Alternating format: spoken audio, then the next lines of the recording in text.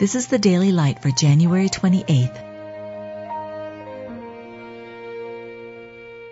Be thou my vision, O Lord of my heart, not be all else to me, save that thou art. Awake, O north wind, and blow upon my garden, that the spices thereof may flow out.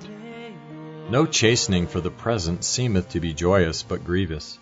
Nevertheless, afterward it yieldeth the peaceable fruit of righteousness unto them which are exercised thereby. The fruit of the Spirit. He stayeth his rough wind in the day of the east wind. Like as a father pitieth his children, so the Lord pitieth them that fear him. Though our outward man perish, yet the inward man is renewed day by day. For our light affliction, which is but for a moment, worketh for us a far more exceeding and eternal weight of glory, while we look not at the things which are seen, but at the things which are not seen. Though Jesus were a son, yet learned he obedience by the things which he suffered. In all points tempted like as we are, yet without sin.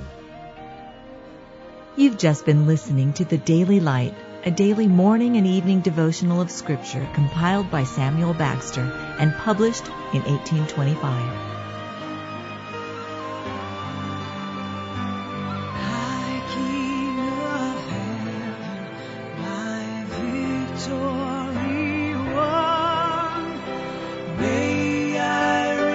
Heaven's joy so bright, heaven's sun, heart of my own heart, whatever befall, still be my vision, O ruler of all.